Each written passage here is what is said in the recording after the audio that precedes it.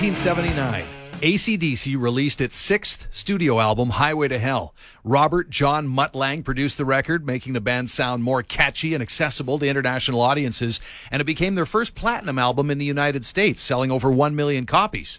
So as the new decade approached, AC/DC set off for the UK and France for final tour dates of their breakthrough release. They plan to begin recording a follow-up shortly after the completion of that tour. Then, on the 19th of February of 1980, Bon Scott passed out while on a pub crawl in London. So a friend let him rest in the back of his Renault 5 overnight.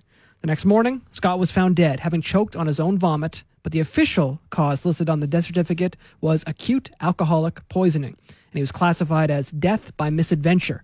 The loss devastated the band, which considered breaking up. However, friends and family persuaded them to carry on, and they did, with the album Back in Black, released July 25th, 1980, marking a new start for the band with a new lead singer. After Bon Scott's funeral, the band immediately began auditions for a replacement frontman.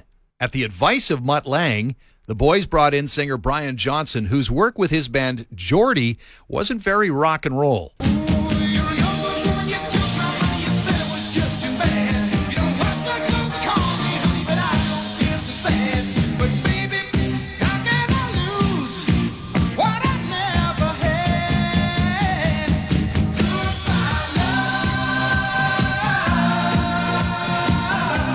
Hard to believe Geordie didn't make it very far. It's good that they didn't. Geordie disbanded, and Johnson formed a second version of the group just to play for beer money. Coincidentally, it was Bon who had first told the other guys in AC/DC about Brian having seen a Geordie gig in the northeast of England. He later told Angus that the singer in Geordie had done the best Little Richard impression he'd ever seen. He was rolling around on the stage screaming his head off. He said, Angus said it was rare that Bon ever raved about anything. What Bon didn't know was that after the show, Brian was rushed to hospital with appendicitis. He'd been screaming because he was in agony. And as we all know, appendicitis has led to some of the most electrifying rock performances ever. I believe Freddie Mercury at Live Aid had appendicitis. Oh, and what appendicitis it was. So when he was told to go audition for AC/DC, Johnson was in London to record a commercial jingle for Hoover Vacuums, which was only slightly more rock and roll. The new high-powered compact from Hoover, it's a beautiful mover. The new compact does more than beats. It also cleans, it also sweeps, and brushes right to the edge. Right to the edge. Changing a bag as easy as ABC. The new high-powered compact from Hoover, it's a beautiful mover. If you listen carefully to that, you can actually hear his soul leaving his body. That's an incredible commercial. I kind of want a Hoover. Kind of, yeah. The audition with the band afterward went well. Johnson recalled that the guys were very welcoming and made him feel at home right away. After the band begrudgingly worked through the rest of their list of applicants in the following days, Johnson returned for a second audition. And on the 29th of March, just 5 weeks after Bon Scott died, Malcolm Young called Johnson to offer him the job. In Brian's first press interview as AC/DC singer, he spoke candidly about his hopes and fears, saying, quote, I still don't know quite where I am. All I know is there's a stack of work to do, and the rest of the band have still got to find out about me. I'm still scared shitless, really.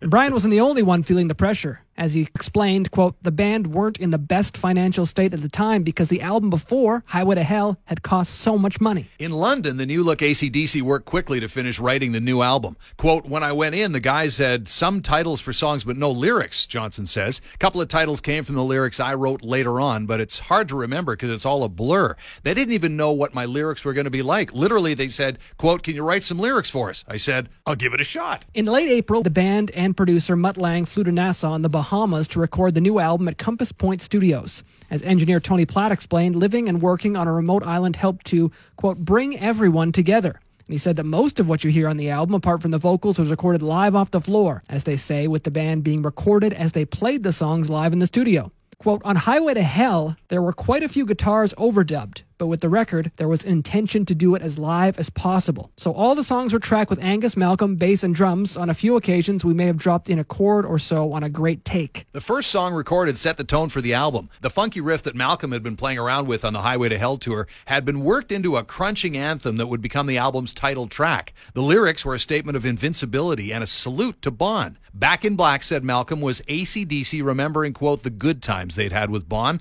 It was a theme they picked up on again with Have a Drink on Me. Me, the song they'd cut as a demo with Bon, on drums. The lyrics, whiskey, gin, and brandy, with a glass I'm pretty handy, were a drunken toast from Brian to his predecessor. Now, there were times, however, when Brian struggled with lyrics, notably on Hell's Bells, the epic rocker that ended up as the first track on the record. The riff, dubbed ominous by Malcolm and mystical by Angus, called for a heavy opening statement, but Brian just couldn't find the words until he experienced something almost divine as inspiration, as he told Dan Rather on Rather's Access show, The Big Interview. I remember about 5 songs in and I was going, gosh darn it, I think I've just run out of lyrics. It's because it was every day. And Mutt Lang, the producer, came down and he could see that I wasn't my chirpy self at breakfast, and he came down and he said, everything all right, Brian? And I said, yeah, I'm just struggling a little bit, yeah. And it was a real bad day, the likes of which I had never seen before, Dan. It was called a tropical storm. And the sky went black. And this, that thunder. And he went, oh, it's a rolling thunder. And I went, run thunder, pouring rain, coming on like a hurricane. There's white lightning flashing. I mean, I literally was given a weather report. I wasn't like, so just all those factors just helped. And of course, when great things are happening so quickly, you never realise, do you?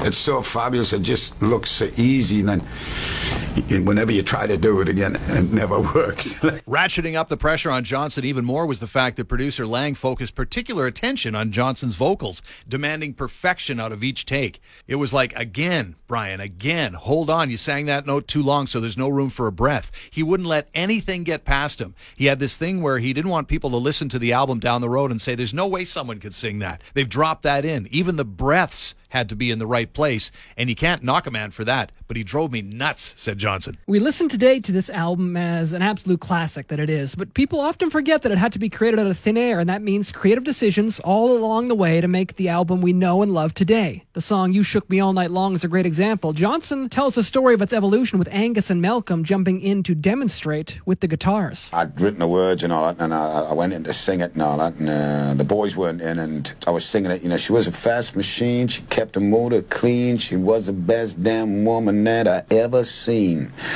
And Mutt took him out and he said, Brian, there's too many words in it.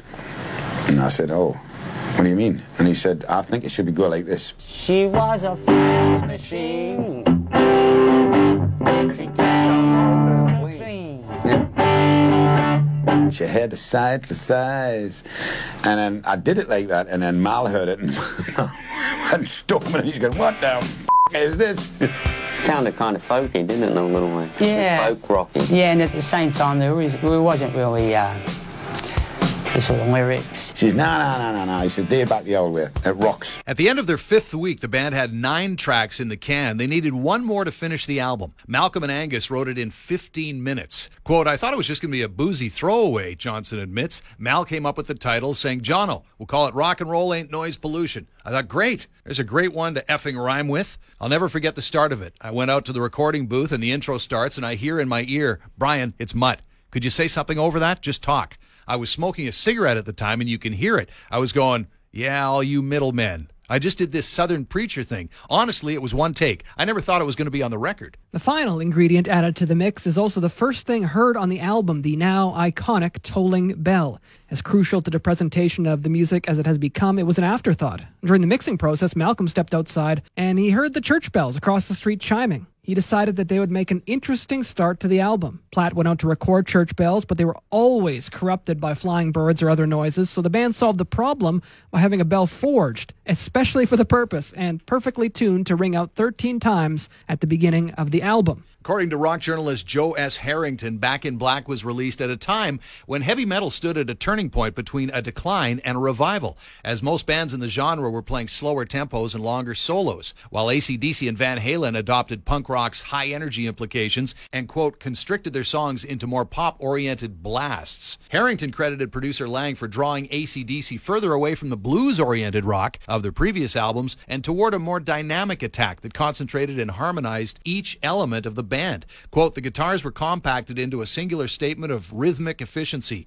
The rhythm section provided the thunder horse overdrive, and vocalist Johnson bellowed and brayed like the most unhinged practitioner of bluesy dynamics since vintage Robert Plant. The resulting music, along with contemporaneous records by Motorhead and Ozzy, helped revitalize and reintroduce metal to a younger generation of listeners. Quote, eventually resulting in the punk metal crossover personified by Metallica and others. Reviewing for Rolling Stone in 1980, David Fricke regarded Back in Black as, quote, not only the best of AC/DC's 6 American albums, but the apex of heavy metal art, the first LP since Led Zeppelin II that captures all the blood, sweat, and arrogance of the genre. The whole point of that album was to celebrate Bond's life, Johnson says. The boys had lost a great friend and a great singer, a pal.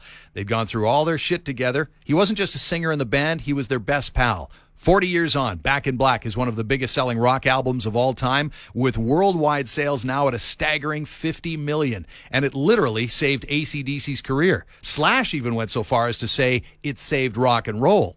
Not only is it the greatest comeback album of all time, it's also arguably the greatest rock album ever made. And it becomes our latest inductee into the Drive Rock of Fame. For Mike Young, I'm Kelly Parker.